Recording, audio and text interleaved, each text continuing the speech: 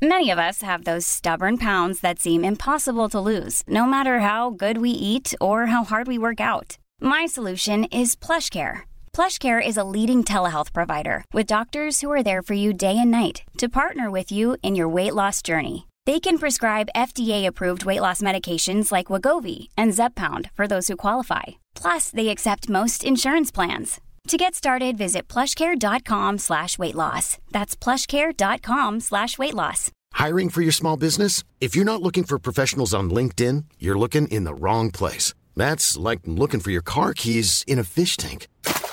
LinkedIn helps you hire professionals you can't find anywhere else, even those who aren't actively searching for a new job but might be open to the perfect role. In a given month, over 70% of LinkedIn users don't even visit other leading job sites. So start looking in the right place. With LinkedIn, you can hire professionals like a professional. Post your free job on linkedin.com/people today.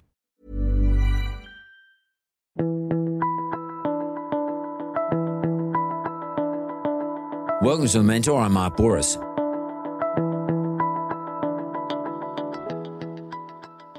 Shelley Johnson, CEO and founder of Boltside Consulting. Welcome to The Mentor. Thanks for having me. You're welcome. Well, give us a bit of a background on you. So, we know you're in the Boltside Consulting's in the HR game, but what's that all mean? Like HR, human resources, put us in a position. Yeah. So basically, I work with leaders to build epic teams. That's my kind of zone or domain. And I think about, when you think about HR, actually, can I ask you a question, Mark? When you think about HR, what comes to mind for you? My head of HR and his whole department, how much money it cost me. Right? It costs a lot of money. The other side of HR that I think has been notoriously bad has been this rule book kind of following, where we create codes of conduct and policy and try and kind of keep everyone in line. And I think the world of HR needs to change. And so my mission, I guess, in that space is, how does HR really focus on building great leaders and standout teams? To found a HR business, what does it take in terms of, say, experience and maybe academic qualification? It's kind of similar in some ways to accounting, where there's associations you're part of, so like the Australian Human Resource Institute. But the thing that I think makes good HR people is the ability to deal with ambiguity and the ability to deal with complex people problems. And any business owner, any of your listeners will know, when you run a business, the thing is, you get into the business just to make a difference and to serve customers. But as the business grows, all of a sudden you have to start putting on all these people and teams, and then your work transitions to being about the customer, being about what your clients, to being about solving people problems. And I think for HR, where we come in is, how do we solve complex people problems and also then help you to build a high-performing team? But that can be challenging when you're continually fighting fires with all these kind of complex people issues that leaders are dealing with. I did my master's in HR management, so that's been my background, and worked in HR for the last 10 years in internal HR in bigger businesses. Organisational psychology is part of some of the core subjects. The other thing is really looking at human behaviour. How do people, why are people the way they are, which is obviously a big, deep existential question. And then there's lots on entrepreneurship, on innovation, and what do modern workplaces need to thrive, which I think is something that we're experiencing at the moment, where we're all of a sudden like, how do we upskill the workforce for the future when the future is so unknown? So there's some of those core things that you learn. But I think most of the learning happens on the job, because people, I find myself saying, Mark, all the time, people are weird. Like, we all do weird stuff. We have these weird dynamics. And so a lot of the learning happens on the job, dealing with kind of messy problems. You mentioned behavioural, and there's a lot of science around that. When I think about people's behaviours, individuals' behaviours, we often think about people's predisposition to behave a certain way, based on their genetics, or equally based on their upbringing or their personal experiences. But probably more influential on how people behave, is things they've experienced growing up that form and or shape their responses when they get older. As much as we'd like to say we're adults, we do still have a lot of responses based on how we got brought up as kids, what we got exposed to, what we saw, what our parents are like, how our parents experienced going to work. Did our parents like the Labor Party, Liberal Party, Nationals? Did my dad work from sun up to sundown. I never saw him or my mum, etc. It was from a single parent family. And then, like right now, not right now, but we just gone through COVID, and that's like an experiential thing that's sort of changed a lot of people's behaviours. Given that, there's so much conjecture about that. Like, how do you deal with that shit? And how do you work out which is the right way? Because there's just debates raging left, right and centre about people's behaviours, not just in organisations, but just generally. Yeah, it's a massive question. And I think behavioural change is something that is really complex. Like, how do we, and I think a big part of it, Mark, comes down to motivation. Like, how do you motivate people to change? Because you're right, like so much of who we are is shaped by our early life experiences, our family of origin, all these dynamics that we actually have no control over. But then we bring all these different personalities into a business, and it becomes this melting pot of potential conflict, of also heaps of great opportunities. But how do we as leaders and business owners leverage that to our advantage? And I sound like such a HR person saying leverage that to our advantage. But I think the big thing is understanding what are the behaviours that we tolerate and don't tolerate in our business. But is that based on our own ethics, or what is that? Like, let's say I'm running a coffee shop next door. We open at 5 a.m. We get a lot of cyclists turn up at 5 a.m. and they're desperate for their coffee. They're big groups of them. They're important to me for my business. They want a certain experience when they come in, and I'm hiring, I don't know, someone to do the coffee, make the coffee, barista person, someone to take orders or deliver orders out to the table. But these people, let's say they're under 30, they're continually late, and I'm stuck doing it all myself, trying to do it all myself, and I'm losing money. This is a behaviour thing, and it's these people may think, well, I don't have to turn up on time. I can be a bit late because it's not my fault. The trains are late, or the buses aren't running, or I had to move out because the rents are so high. That's not my problem. You have to wear that. I mean, me, the owner, my ethics are different to yours because, I grew up in a different environment. How do we reconcile those difference in ethics? Yeah, that's massive. I think the first thing we need to do is define, hey, what are the non-negotiable behaviours here at this cafe? And one of the things I would say, if this is you and you're a business owner and you're dealing with a conflict like this right now where you've got staff who just slack off and they come 10 minutes late. They're not, I want to be clear. I'm not saying they're slack. I don't want to make a judgment on them. I'm just saying you've got to be there when everyone else turns up. My customers there, you've got to be there. Yeah. And I think it's about working out, hey, this is super important for our business success. And so one of our non-negotiable behaviours is start time is 10 minutes before the shift starts. Like, let's get here 10 minutes early to get everything set up and ready. Of course, there's going to be times where something happens and you're late for whatever reason. But if there's a pattern of behaviour that someone is consistently late. Outside of exceptions, yeah. That's when we need to address those. And one of the things I think we struggle with, or I've seen over my time in HR, is how do we have those tough conversations with people? And there might be ones like that are like, I think fairly simple, like someone's consistently late. But ones that are more challenging are we've got an employee and they're not showing initiative. They're just not driven. And it's like, how do you motivate someone to be energetic or to bring their sense of drive to work? And that's where we have to get to, okay, well, our culture here as a business, one of our core behaviours is drive. And we want people to have intrinsic motivation. We don't want to have to externally motivate them to do the core parts of their role. So we have to define that up front, because then it helps us You mean day one when you employ them? Yeah. Right. They need to know from the outset, hey, this is who we are. This is how we behave here. And if you want to join our team, this is what success looks like. And if we have that conversation up front, when you encounter issues, which inevitably you do, we then have to go back to that and say, hey, remember we had that conversation up front about the expectations and what behaviours are non-negotiable. I saw the other day you did X, Y, and Z. That really isn't aligned to who we are as a business and our culture. And so we need to talk about how we improve this. What do we do differently in future? And I think those conversations are conversations we need to have all the time. But the challenge is sometimes we feel nervous about, well, how do we approach that with our staff member? How do I say this in a way that's not going to demotivate them? How do I actually communicate this in a way that helps them grow? Totally different approach to the way I experienced my early days in working. in my early days of working, if you didn't do it, you weren't going to succeed. You just fall behind and nobody would talk to you. But it was pretty obvious what was going on.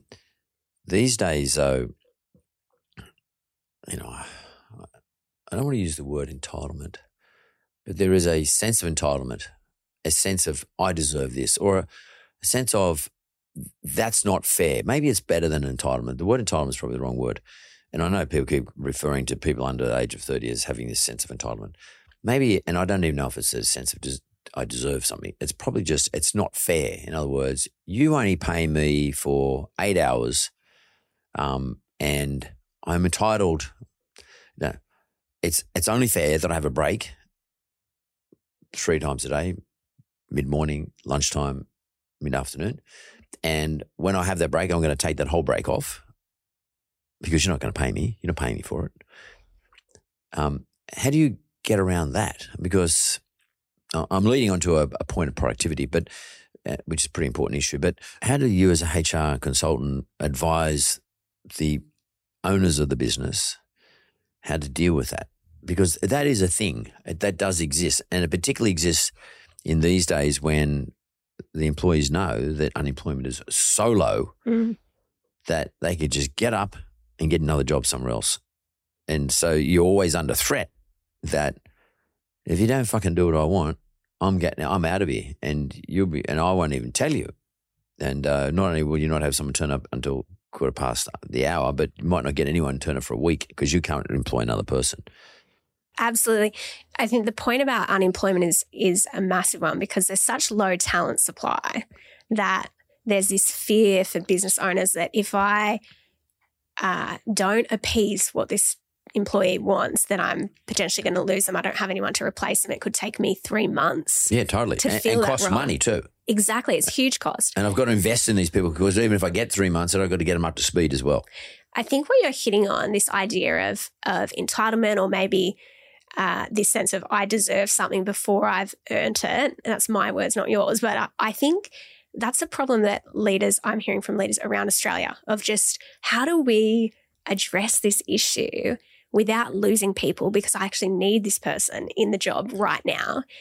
And I think the thing, I had a leader call me the other day, Mark, and one of my clients, she was like, okay, I've employed this new person. They've been here 3 months and they've just sat down with me for their 3 months kind of review. And we're chatting about the role and they've asked for a 10K pay rise and they've only been there for 3 months. And she's like, what do I do? Like, this is so entitled and how do I navigate this? And for me, I like to look at entitlement as an expectations problem, not an attitude problem. So it's a problem if I'm working for you, Mark, and I come in and I have been there for 3 months and say, Mark, I really need a 10K pay rise or I'm walking. That is a problem with my expectations as an employee. And so what the job of the business owner and the leader is to do is sit down with that person and say, hey, I think we've got misaligned expectations and we need to reset those. You mean when they ask? Yeah. So if they're asking for something you think, no. But isn't it too late though? Like, I mean, they're going to say, are they going to be disappointed? Yeah, but I think disappointment's a part of the employment experience. We've got to navigate that. We've got to build that resilience in our workforce to go, hey, this is what I really think, if I'm super honest. We need to just be really clear and upfront with, hey, if you want a pay rise, you have to do more than the basic fundamentals of the job. Like, you have to go above and beyond. You have to show how you're performing and performing in that role well. And I also think as leaders, we need to set those expectations with our staff, again, from the beginning of employment, where we say, hey, every year we'll review your pay once a year. Doesn't mean you're guaranteed to get a pay rise. But what it does mean is that we will have a conversation about your performance and pay every year. And you can expect me to do some research externally as to what the market's paying for this role. And we'll talk about how you're progressing. But if we don't do that up front, we create ambiguity. And then that's where we start to see some of these behaviours pop up of, well, hey, I'm just going to come and ask you for a 10K increase in the first 3 months. And I think those things are painful and annoying to deal with as a leader. But we have to get good at resetting some of those expectations. And when we see entitlement as an expectations problem, it becomes easier to solve than when we see it as a mindset or attitude issue.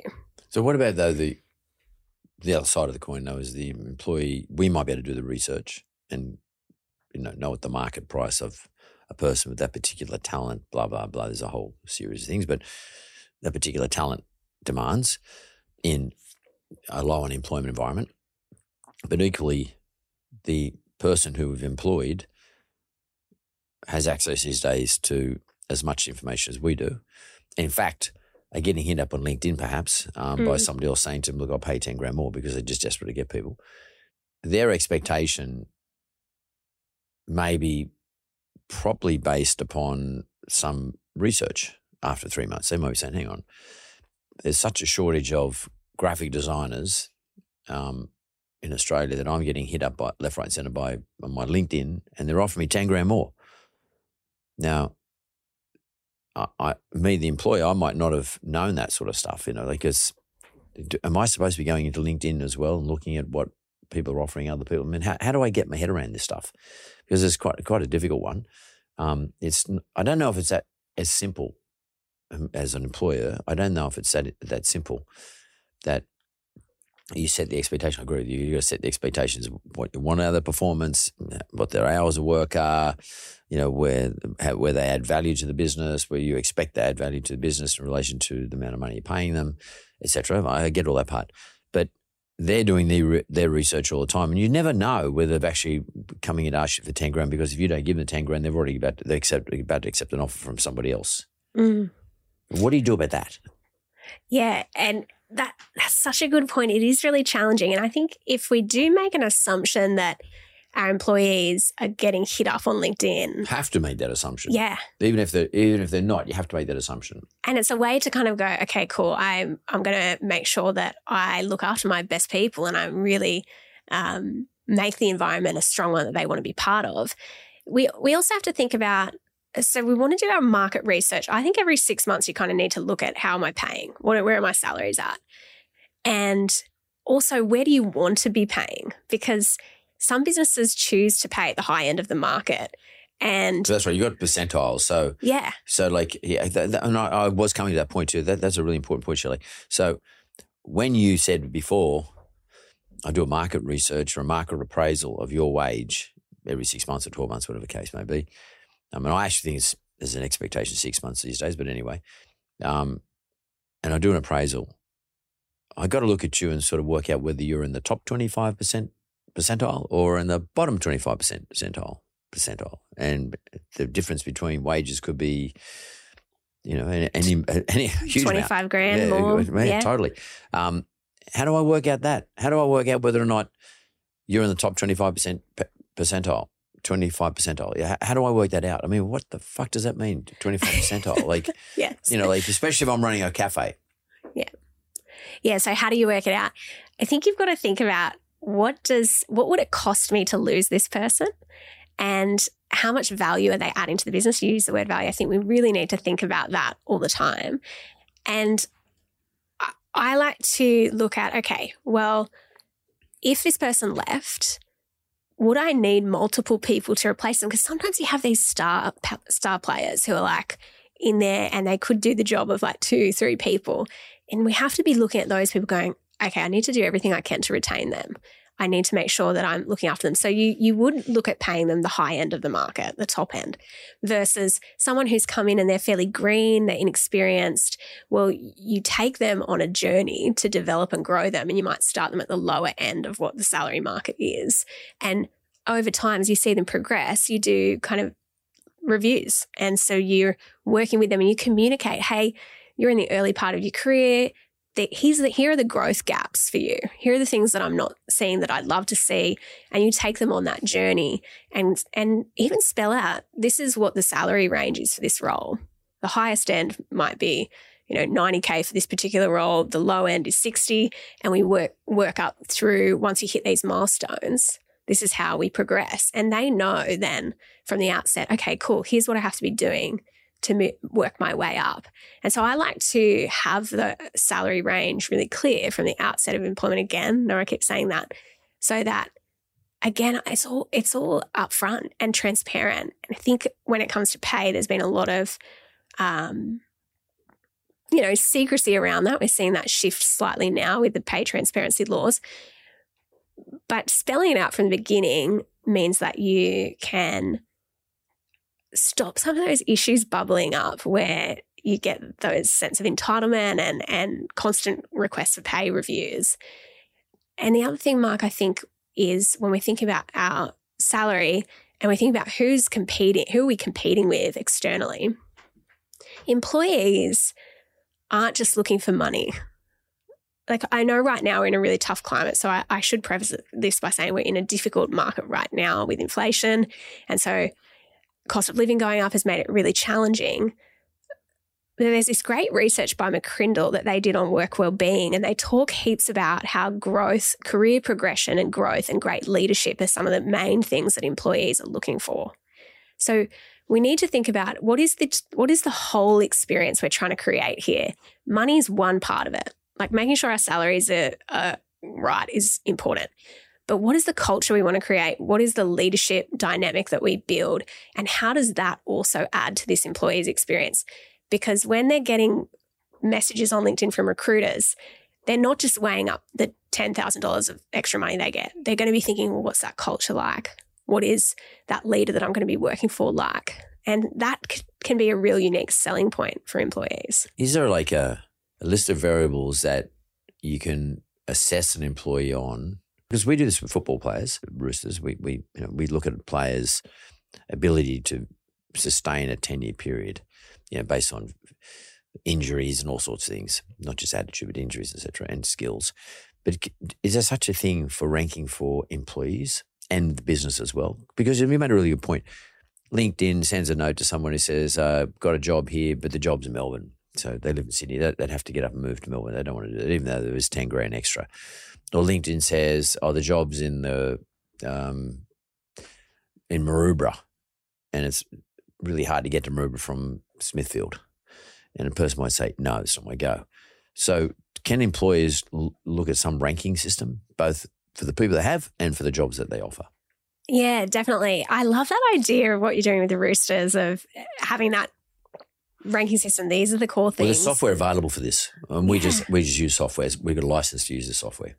And it's there's so much we can learn from sporting teams and apply to our teams in business that I think we're not doing. And I love that idea. I think we could come up with a system where we look at a couple of measures. So their skills, their qualifications. Now, people are more qualified now than ever. So to me, qualifications they're kind of the baseline. I don't see, you could have. It might be one of the 10 though. Yeah, that's right. You might just tick it off. Just say, competent. Yeah. And these are the core fundamentals of the job, and they demonstrate those. So you could have like a scorecard almost to go, okay. Well, when I was at GE, General Electric, globally, we had a scorecard for every single employee, and we used to have to assess everybody once a year, and you got a score out of 5. And unless you're on the top, unless you're above 3, your head was on the chopping block, and you knew that day one. And there was a big scorecard. It was like quite a big exercise. I mean, I was the chairman of the business, but I used to see these things get fed up to me through the various leaders in the business in relation to all the employees. So we did it once a year. And it's really interesting, that dynamic of, because was that under Jack Welch? Jack had already Jack had already gone, but that was Jack's system. It was part of the G system. Yeah, it was the bottom 10% always got fired. How was that? Just out of curiosity, it worked. No one wanted to be in the bottom 10%. Yeah, and that means the top 10% were outperforming all the time. There was a little bit of upward management. People were always upward managing their direct report. So, in other words, if I did a budget, I would always give you lower numbers.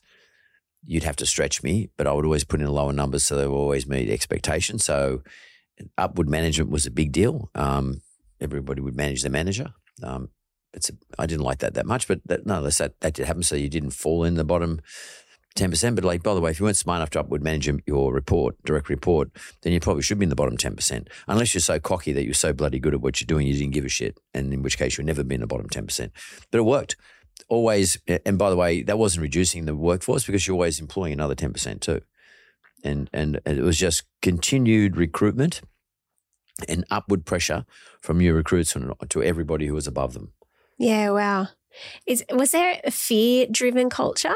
No. It was fear of being in the bottom 10%, but no one wanted to be in the bottom 10%. By the way, it's a slightly different sort of environment because people wanted to work for General Electric because they wanted to have it on their CV. They didn't stay long. Mostly, they go there for a few years, maybe 4 or 5 years. Do the Six Sigma course, try to become a black belt in Six Sigma, and then be able to put on the CV. I worked at General Electric. I worked in this division, aviation, finance, whatever it is, whatever it was. And I got to this level. And if you survive 5 years, you're pretty good. Then you take that CV and you get a job somewhere else, much more money. Right. You never paid well. So that's interesting and I think that speaks to pay's not the only draw card. Like if you've got a good reputation, brand, a good employee experience, you develop really strong caliber of people. Pay doesn't need to be the sole value proposition to employees. You can have all these other things, like we grow and develop talent. Like I think if we apply the sporting lens to this, and think about Penrith right now, one of the things that Penrith Panthers have done really well is talent development. And they've had a really solid talent development program for years. And if we think about as business owners, do we have a solid talent development program that people want to come and be a part of? Can we take green people, newbies, and develop them? We might get them for 5 years, but it's more cost effective. And we're building that talent pipeline, and we're thinking about our team from not just our team right now. We're thinking about 5 years from now. What are the skills that I need? What are the qualifications? What is the talent that I'm going to need in the future to take this team forward? And how do I start planning for it now? Yeah, I would say one thing because I'm on one of the boards of one of the big clubs. I've been 20 years now. But I would say this though, it's a good system, but it doesn't work in business because football clubs don't make money. They're sponsored and they break even at best. They're there to put on entertainment, and you can take a 5-year view or a 10-year view or a long-term view because you're really there just to break even. You're a community thing, like you've got no shareholders. You've got stakeholders with no shareholders. Pretty much all the money you make goes to the players and the coaching staff. And what you hope is that minus a few overheads, you can at least break even or can lean on the leagues club to give you a grant. That model doesn't work in business because business has got to make money for the shareholders. Yes. And, clubs don't have shareholders. So I don't think we can go that far. It's a clever model for attracting the best talent and building it. But a lot of times we don't have time to build the talent in business. I mean, if I go back to my coffee shop guy, like he's standing there, he's probably making the food, taking orders are coming in. He's collecting orders, not only like deliveries are coming in. He's trying to put that on. He's working in a shoebox. He's been there since 4:30 in the morning. He probably doesn't finish till late in the afternoon. He has to clean up everywhere and goes. How does that person develop talent? They're working 7 days a week too. They don't have time off. I mean, you're consulting to big corporations, but a lot of small business owners are listening to this and they're thinking, well, I can't do that. I mean, they can't do what I do at Yellow Brick Road. I've got a whole HR department because we've got hundreds of thousands of people work for us. So that makes sense. But what about if we just go along and look at the typical small business owner? It can be maybe there are 10 employees, say, max. But the founder's working in the business and working as hard, probably harder than everybody else. How do we take that talent identification and talent development into those environments? Yeah. I think we can do it really simply. And it's such a good point that when we're in a small business, it's a very different dynamic. And as an owner, you're working your ass off. And so there's that time constraint. So how can I invest time here? So I'm so glad you said that. I think the big thing it's a simple thing, but it has a big impact, is really regular check-ins. So it might be 15 minutes.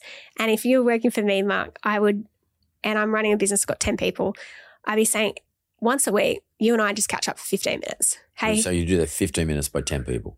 Yeah. And just really quick. It could even just be 10 minutes. It doesn't necessarily need to be scheduled, but it's one-on-one time is something that especially younger employees, they really want. So they really want that from their boss. Why do they want that? I don't understand because sorry for my ignorance, but if I got 10 employees and I'm doing 15 minutes, that's 150 minutes a week. That's like a couple of hours, more than a couple of hours. I'm thinking to myself, time's precious to me. It's one of my least commodities. I'm spending 14 hours a day on my business, and I got a family at home, wife and a couple of kids, or whatever, partner, a couple of kids, a kid. I don't have the time. I mean, what do I do? Like, hell, man. And then you sit down with somebody and you start saying, "How are you going? How are you feeling about everything? How's the public transport situation for you?" I'm like, well, I don't know. Like, I mean, what do you?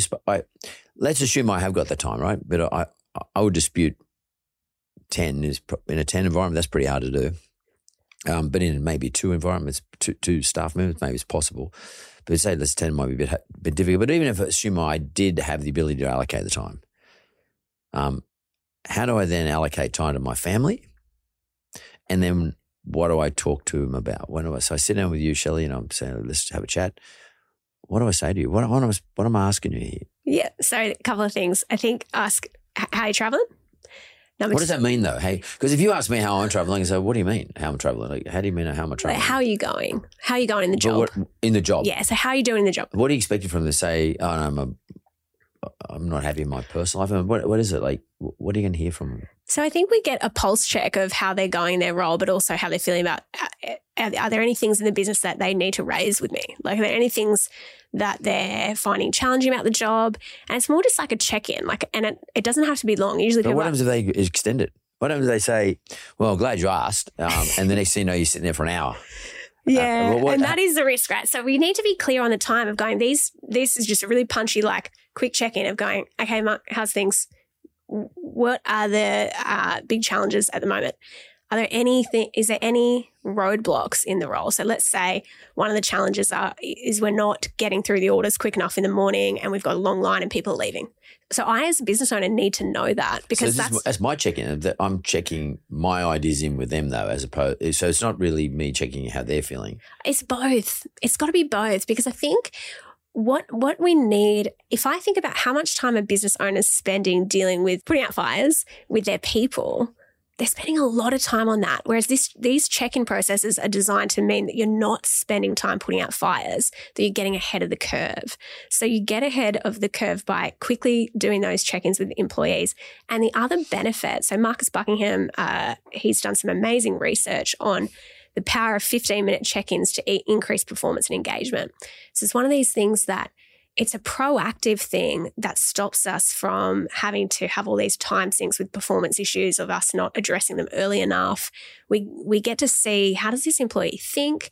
How do they behave? And to me, 15 minutes a week with 10 people is less time than what we're spending addressing underperformance on teams when things blow up. So all of a sudden, if we have a significant performance issue that has been going on for 3 months that no one has told you, and then it gets to a critical point, all of a sudden your whole week's gone trying to fix this employee issue. So for me, that 15-minute check-in is a small time investment that saves you a lot of time on the back end. It sounds ideal. I just don't know. Like, maybe I'm an old codger just being resistant to this sort of stuff.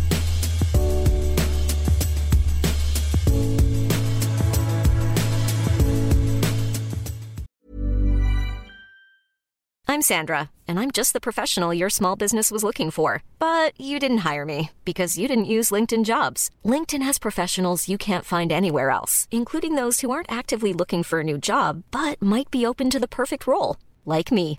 In a given month, over 70% of LinkedIn users don't visit other leading job sites. So if you're not looking on LinkedIn, you'll miss out on great candidates like Sandra. Start hiring professionals like a professional. Post your free job on linkedin.com/people today. Hey, it's Ryan Reynolds, and I'm here with Keith, co-star of my upcoming film, If, only in theaters May 17th. Do you want to tell people the big news? All right, I'll do it. Sign up now and you'll get unlimited for $15 a month and 6 months of Paramount Plus Essential Plan on us. MintMobile.com/switch. Upfront payment of $45 equivalent to $15 per month. Unlimited over 40 gigabytes per month. Face lower speeds. Videos at 480p. Active Mint customers by 531.24 get 6 months of Paramount Plus Essential Plan. Auto renews after 6 months. Offer ends May 31st, 2024. Separate Paramount Plus registration required. Terms and conditions apply if rated PG.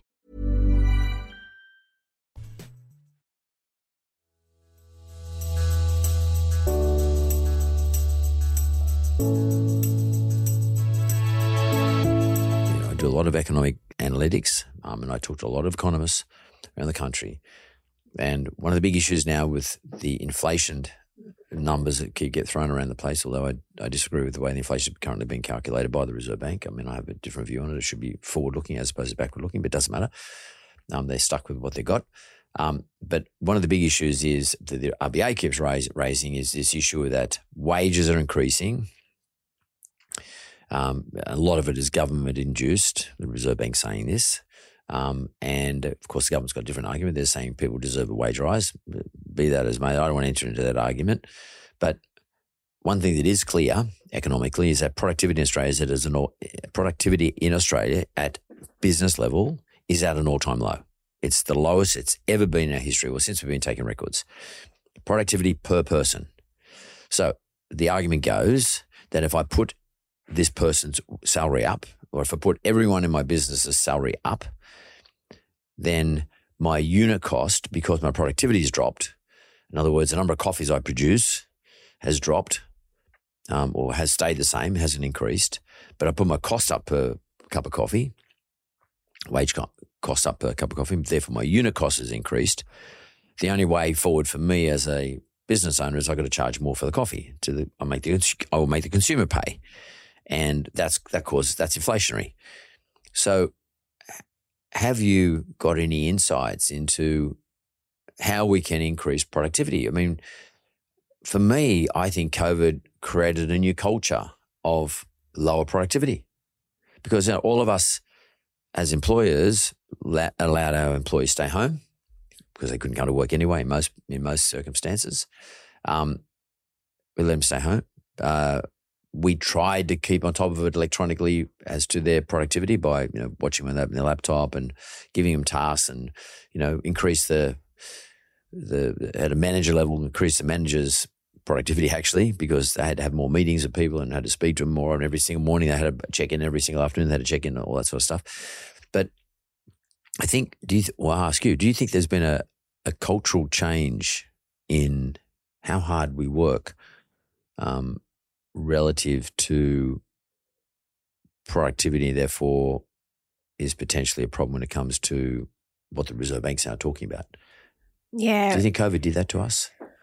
I mean, the 3-day, 2-day, or that whole argument, working from home 3 days, coming to the office 2 days, or vice versa, or should we now, everyone's got to come in 5 days. I see Musk saying it. I mean, a lot of the big tech companies are saying 5 days is now the deal. Commonwealth Bank's come out and said it. You've got to be in the office minimum, 50% minimum. And I have this argument with my HR department all the time. For me, they should be in office every day. I don't see any reason why it shouldn't be the same as it was pre-COVID because COVID's over. So what do you think about that whole environment? Productivity, come in the office, etc. It's such a big question, and I'm really glad that you raised the work from home, work from the office dynamic. I think it's a huge debate, right? And I'd love to talk about that, and it could get spicy, but we'll bring it on. Let's talk. Because I think it's important. Totally. And I love that you're my HR department and having this conversation at the moment. I love work from home and I love in person. You personally like to work from home? I look personally. So if I just take this, and I don't know that I have the knowledge to speak on productivity as a whole. I'm not an economist. I don't really understand the fullness of that. I do think that we have seen areas where performance has dropped. I also think that from what I know from working with leaders and business owners has been, I don't think we're very good at setting performance metrics for our team members. I think some people are, but I think they're, and this could be a generalization, but I think they're the outlier. I think we don't like the conversation of, I need you to achieve X, Y, and Z, and I have a stretch goal for you, and I want to see you grow, and so we need to lift performance in these areas. I just don't know that we're having... Well, we don't do it because the unemployment's so low. We're scared they're going to leave. Exactly. It's really funny you say that. I was running a leadership workshop the other week, and I asked them, what problems are you tolerating in this business? And we've got underperformance everywhere, but we're so afraid to lose the body. We'd rather have a body instead of no body. Mm. And so the fear, and I think that's caused a habit in our ability to performance manage people because all of a sudden we're so afraid to lose people, even if they're underperforming. And what that does, Mark, is it lowers the benchmark for performance across the whole team. Because if we tolerate this person over here who's just barely scraping by, doing the bare minimum, what that says to everyone else is, well, just lower the standards, like, and you'll be sweet. And I think we lose high performers by doing that, because high performers are like, wait, no, I want to be a part of a team that really is kicking goals, and you're tolerating this person over here who's either toxic or they've got terrible behaviours or they just can't do the job. So what does that say about me? Like, I want to work as part of a team. So what do you suggest? Get rid of them? I think we need to have more performance conversations. And I know I saw this on your Instagram the other day. Brutal honesty is better than sugar-coated bullshit. Yeah. And I think that's true. I think there's another option that might be more useful, which is, how do we have truth and kindness conversations with our staff? So we sit down and we go, this is not the standard. You're not actually meeting the standard. I need to see you lift, and here's why. And how many times do you do that? Way more than we're doing right now. No, but how many times you have a conversation with the staff member? Let's say it doesn't change. Do you have it? Do you have it again, or what happens? Yeah, so we have to have action. It can't just be this circle where we have these circular conversations and no improvement gets made. So we have to have, okay, here's what's not working. Here's when I need you to improve by and what I need you to do. And then I need to see this by this date. Otherwise, we're going to have further chats about what action has to get taken. So do you make that a warning? Yeah, it could be a warning, or it could be like, hey, we're going to do this plan of let's get you from A to B. And if you can't meet that, then we're going to have to talk about what the right option is for you, whether that's here or somewhere else. Why? I mean, I'm looking at your age, and I guess you're much younger than me. But why do you think have we gone too far? Like we're shepherding these individuals. It's nearly like we're parenting them. Based on the language you just used, is that a thing, or is it sort of age group related, like cohort related? Where's that coming from? Because I think if unemployment was 6-7% as opposed to 3.5%, you wouldn't have to have those conversations. Yeah. People would wake up pretty bloody fast, but it's not 6-7%. It's much lower. So. I think there's been a power shift, and the power shift has gone to the employees, but that'll shift the other way. It always things move around all the time. Prior to that, by the way, it was probably too much in favour of the employer as well, but COVID has pushed it right down the other end, and back to the employee, and it's like the employees sort of taking advantage of it, because a lot of people aren't the way you just said. I want to be part of a winning culture, blah blah blah. There's an equal amount of people who just say, I'm just happy to turn up and get my job and get my pay, because I couldn't give a shit about the joint. And you're right. The people who want to be winners look at these people, and all of a sudden the common denominator they select. You choose, the business selects the lowest common denominator, and everyone says, well, if she or he's not going to do this, or they, I'm just going to work. Whatever, and I'm going to lower my performance down to that level. And all of a sudden you get underperformance and you get less productivity. And as a result of less productivity, you end up having, the inflation thing now that we've got now. And as a result of the inflation thing, we've got high interest rates, and the people who end up paying for this low productivity are the poor mortgage holder. So, some family out wherever, who's paying their mortgage diligently, work hard, he's a plumber or, works his butt off, is paying for, this is a terrible thing, but low productivity. That is the truth, because inflation right now, the reason the interest rates went up in the last interest rate rise was because of the dysfunction of unit cost of Australian businesses. And the dysfunction of unit cost is a result of low productivity in Australia, but higher wages. And the person who has to pay for it now is the borrower. It just doesn't make any sense to me. It's the most stupid system of adjustment that I've ever seen in my life. And by the way, no one's talking about it. The Treasurer's not talking about it. The Prime Minister's not talking about it. The governor of the RBA sort of makes mention of it, but he doesn't want to get political. So, and commentators have chosen, newspapers, TV, have chosen not to talk about it. Don't know why. There's a bit of a left versus right type thing going on. And the major red papers are not right. They're left. What do you think about this? I mean, because this is a big issue. This is a bloody big issue. And I got a feeling, I'm sorry to interrupt because I'm not talking to you, but I get a feeling, to be honest with you, that the RBA governor sees this, and I think he knows that this is a problem.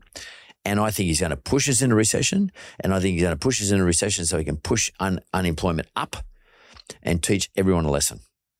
And I reckon his view is I'm going to get unemployment from 3.5 to maybe 5. People aren't going to be able to think, well, shit, I can get a job anywhere I want. All of a sudden, all these hit-ups you're getting on LinkedIn are going to drop away. People are going to be put on their mettle as to their performance, and maybe productivity will increase, will go up, as opposed to go backwards. That's my gut feeling. I reckon he wants to shock the economy and shock our mentality, because this has all come out of COVID. You know, like, and I'm seeing signs with, you know, some very influential leaders around the world saying the work from home thing doesn't work. It might work for you in your environment because you're running your own business. That makes sense. But like, if you work for a corporation, then they're paying rent for the whole floor and electricity to light the whole floor up, because you can't light up that section when no one's sitting and light up that section where everyone else is sitting. You've got to light the whole floor up. You've got to do your power costs, your rental costs. You've got to provide a desk just in case someone does turn up. You got to have either a laptop or a PC for that particular individual. You got to have a system that can, a cloud system that can take all the data, blah, blah, blah. There's just a million overheads, fixed overheads you got to have no matter what. And I think that employers and or leaders are starting to say, wait a minute, this is all bullshit. Like, senior people in the organizations go every day of the week. If you're running a HR department at one of the big FMCG places, you as the leader of the department would be in at work every day, or at least 4 days. You wouldn't be able to work at home because you got to monitor everybody. You got to actually interact. What do you think? Am I going too crazy here? I think you're speaking to the complexity of what we're dealing with right now. It's bloody complex, and we're in this mess. And so I think I was a rant. Sorry about that. But I love a good rant. But I think one of the things so a couple of things there. When you said you've got to go in to monitor people, I think if a leader's job is purely monitoring. No, but not just monitoring. Interact. Talk to them. How are you going today? You know, like, what's doing? Like, how am I going to have, if I'm the leader, how am I going to have my 15-minute conversation? I think we can do the remote. Yeah, but what about if I don't, if it's better that I can see your reaction? Like, if I'm on a telephone I reckon that Zoom stuff's way overcooked. I mean, the moment you get off Zoom, you zone out, you go back to what you were doing before. You know, I mean, if I have a conversation with you now, I can't do this over Zoom as powerful as I can in person. Because I can see your hands, I can see your movement, I can see what you're doing. And then when this is over, I can then say, oh, blah, blah, blah, I thought about this. When a Zoom call is finished, if the Zoom call is finished. Yeah, you don't get any of those other chats, right? Nothing else happens after, because you might have a second thought, a third thought, 10 more thoughts. You might have it at 3 hours later. I forgot to say this to you in the conversation we just had. I just remembered it, those after lunch, or whatever. I just think they've taken away a lot of the power of being in the same environment. There's a lot of power in that. There is power in being in person, 100%. Those moments where we get together in real life, you cannot substitute that. You just can't. You can't. I run all my leadership workshops, culture workshops in person because there's nothing better than sitting in a room with people in real life, and we need that. The flip side, the thing that work from home has done that I think has been an advantage is, so in-person gives us connection and work from home gives us margin. And I think what's that mean? So space in our schedule. So if you think about what the last, 10 years have looked like, the rise of dual income working families, and that parents of families have had a 10-hour commute at a minimum on top of their 40-hour work week. When we take that commute away, we create margin for families, which increases well-being, increases mental health. Now, that should correlate with increased performance. But it hasn't. And so we need to ask, okay, well, why? Is it purely getting people back to the office that's the differentiator? Because I'm not sold on that. Well, then what is it? Because productivity is at an all-time low. So what is it in this country? I don't know about other countries, but if people have now got an extra 10 hours a week on that example, which makes sense, who wants to sit on a train or a bus or whatever it is for, 10 hours a week? Nobody. In fact, some people seem more so. But why haven't we've seen that reflect in better productivity across the board. And I reckon we should commission some research into it and go, what is it that's changed? I'd love to ask you, because I think I was reading this article the other day. I don't know where it was from. It was around that my generation, it might have been in AFR, my generation, so millennials and Gen Zs have not lived through a difficult, really, really difficult financial period. So what I'm suggesting is what the Reserve Bank's going to do. So do you think that the reason productivity or performance is low is because we haven't had those experiences where you really have to work super hard for something? Like, I'd love to know your thoughts, because I feel like you've got more life experience than me. What do you pin it to? Well, I remember maybe I'm not a good proxy for this, but when I first started working in my 20s and 30s, particularly my 20s, the culture was be thankful you got a job, always be on time. In fact, always be early, be prepared to work late. Don't expect any more money for it. You get a pay rise only if you deserve it, maybe once a year. And at best, you should expect a CPI or inflation, whatever that was, like a small percentage rise. And you earn your rights. You don't walk into the office in those days. You don't have any rights. You earn your rights. You earn your stripes. And we're always worried that we were going to lose our job. And if you lose your job, you feel stupid. Like, the loss of face, big time. If you went home and tell your parents or your friends that I got sacked, that was a big deal. Now they don't care. I don't think people care. There's not that much writing on it, and people also know they can get a job anywhere because there's such low unemployment. And the reason there's low unemployment is because the government threw so much money at our economy, worried that people were going to lose their jobs. That actual factor went the other way. They overspent, and our unemployment number went from 4.5% to 3.5%, or 3.4% at one stage. And, and even our Reserve Bank, when unemployment was at 4.5%, he was saying, I'd like to see unemployment at 3.5%. Now it's at 3.5%. He's saying, I'd like to go back to 4.5%. He's worked out that's an error. And the error has created low productivity and high inflation as a result of it. And as I said, there's a small part of the society that's actually going to pay for it. And that's people with mortgages. And they're the very people who can't afford to pay for it. Because they got kids and house and dreams, and, they're usually not spenders anyway because they've already got a mortgage. So to answer your question, I don't know the reason why people are behaving that way today in terms of low productivity, notwithstanding they've got more hours under the belt because of working from home. I don't know what's going on. The question has to be something to do with attitude. Yes. It has to be. It's who they think they are, what they think their obligations are. It's maybe, how hard do I think I have to work? I just need to get this amount of work out. And a lot of stuff's admin today. A lot of it's computer-based. It's very hard to analyse how effective you are. You can just say, well, that thing took me a lot longer to write. Yeah. There was issues.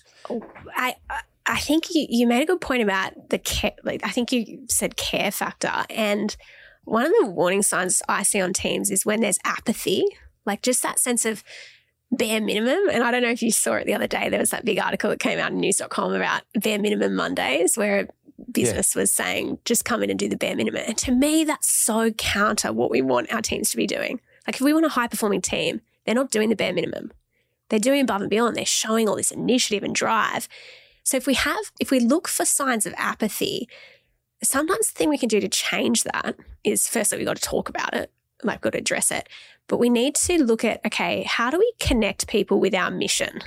What is our purpose as a business, and how do I connect people with that? How do I find people that really align and get it and build this, hey, we're on a mission to do this, and we need you to be fully engaged and energized by that mission and with us on that journey. Well, let's go back to the coffee shop. What's your mission though? Well, give me an example of a mission. So a coffee shop that I know, I'm from Newcastle, one of their mission is purely to do the best cup of coffee in the shortest amount of time. And for me as the consumer, I'm like, I go there because I know I get my coffee in like 60 seconds. It's like amazing. And I'm out the door. And so that's their thing that they have, that all their staff know that, all their staff deliver. Like it's an amazing machine. It operates like a machine. It's so good and it's the best coffee. And I think we need to figure out what's that for us? Like, what's our purpose? Why do we exist? How do we make sure we find staff that align with that?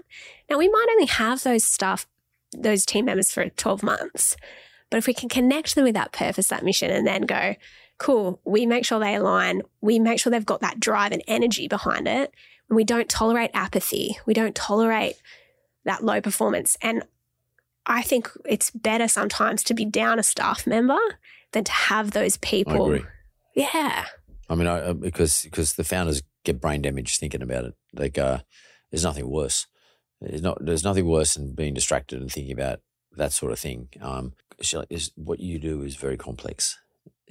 What you try to address is very complex, and I don't know if there is an answer for these things. I mean, I just think these things just evolve and find an answer for themselves. But there's definitely a need for HR specialists to come in and try and unravel this for busy people in their environments.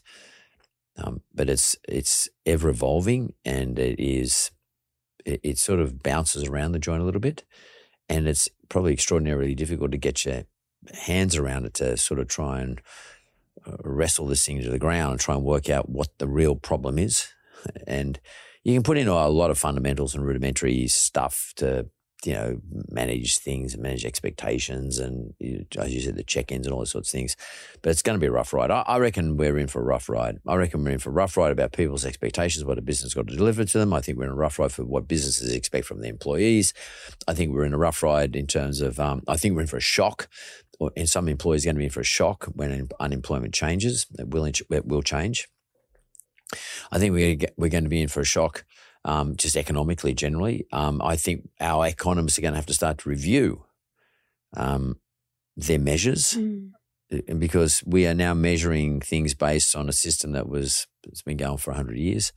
Maybe our measurements are wrong. Maybe we shouldn't be measuring productivity the way we used to measure it in relative to inflation. Maybe we should be looking at something totally new.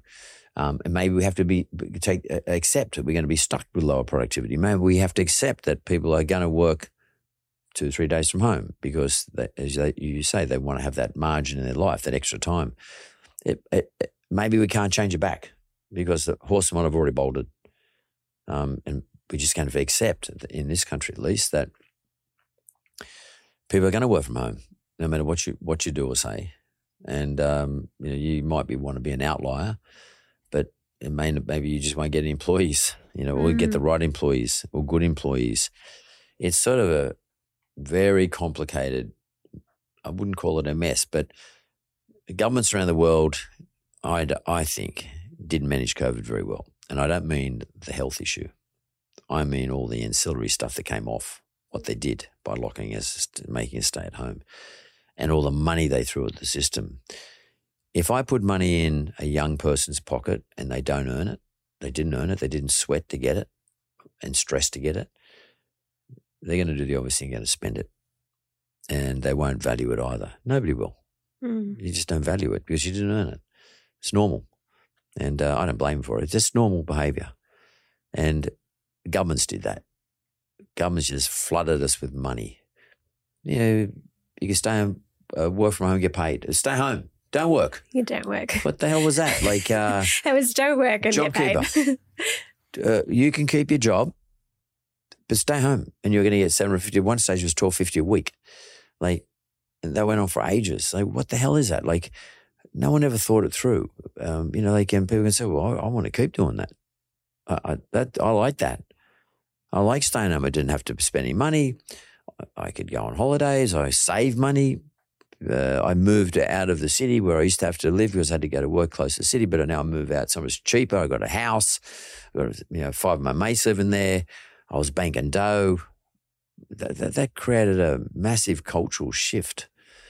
And so I don't know if we're going to solve that one. And there's going to be plenty of room for people like you because, consultants like yourself, because it's going to be massively confronting over time for employers, and they need someone to come and map this shit out. Yeah. And I think it's back to what you said before. I do think it's a mindset and attitude thing that we're dealing with. And you have to reverse it. How do you that's why I said it right at the beginning. How do we? Psychologists and behavioral science, the science of people's behavior is very complex. And even it's biological as well as genetic. It's biological as well as being environmental. And who knows what the right mix is, or the mix, or mix might change for every particular individual, and every individual's environment is different anyway. So it's so complicated. You might have to do it on a one-by-one basis, and there's no one-size-fits-all. There's no one solution. No, but there's a really good book that I'd recommend for your listeners, and many of them will have read it, Mindset by Carol Dweck. And it talks about how do you develop a growth mindset with people. And if you want to start somewhere and help your employees move from this apathy stage into a growth mindset, that's the go. Because I think that concept of how do we build people who have a growth mindset, who want to grow, who want to improve, who want to develop and work hard and have this grit, to me, read that book. It's amazing, and it'll really help to start to see, how do I shift this stuff with my team? It's very interesting, like trying to shift people's mindset, and we're sort of playing God a little bit. Like, why should they even have that mindset? That's what they would say, because it's not my business. They say, this is not my business. I don't own it. I don't have to make a profit. I just have to do my job. It's a very interesting position that we find ourselves in today as employers. And equally, it's a very interesting position employees find themselves in. Somewhere in the middle, it's got to meet. And generally speaking, I find catastrophes build more willingness to resolve issues. And we haven't seen a catastrophe for a long time, and I'm talking about economic catastrophes, drama. And all of a sudden people say, shit, hang on, let's get together and resolve this. And I think that is sort of where our Reserve Bank is going. I think they're thinking, let's create a problem. Let's break something. And that way the fundamentals will get back to some sort of normalization. Not the way it used to be, but some sort of normalization. But we'll see. I just know that people definitely need people like you in your business, as a HR consulting, bold side. I like bold side consulting because you come across as pretty bold. And you got to be bold with this, and you got to make mistakes. And businesses are going to make mistakes too, as will employees. Not only are you an expert in the area in terms of your career, but you actually have a podcast on this topic too. What's it called? What's the podcast called? My Millennial Career. Yeah. And so what does My Millennial Career do? Well, My Millennial Career is to help employees navigate the workforce. Employees, So we're doing the reverse of trying to help employees just navigate the workforce, navigate their career. And you've done a book as well. What was the book called, and what's the purpose of the book? What's the objective? The book's called Sort Your Career Out and Make More Money. And so we really help looking at how do employees build a career that they love, and what are the things that employers love, and how do you build a career that gets you more opportunities but also helps you grow and develop and step into leadership roles. So it's really around that. Hopefully employees being able to then learn how to advance their position. Exactly. As opposed to just the amount of money they're going to earn. Because if you advance your position, you're going to get paid more money, generally speaking. Totally. It normally follows. One follows the other. Yeah. It doesn't happen in reverse. But it's a complex area, man. Like I've been in business for 50 years nearly, employing people, and this is the most complex I've ever seen it in terms of the relationship between us and employees. Wow. Shelley Johnson, thanks very much. Thanks, Mark. It's been awesome. Thanks for listening to another episode of The Mentor with Mark Boris. Audio and production is by Jessica Smalley. Production assistance, Simon McDermott. This is a Mentored podcast.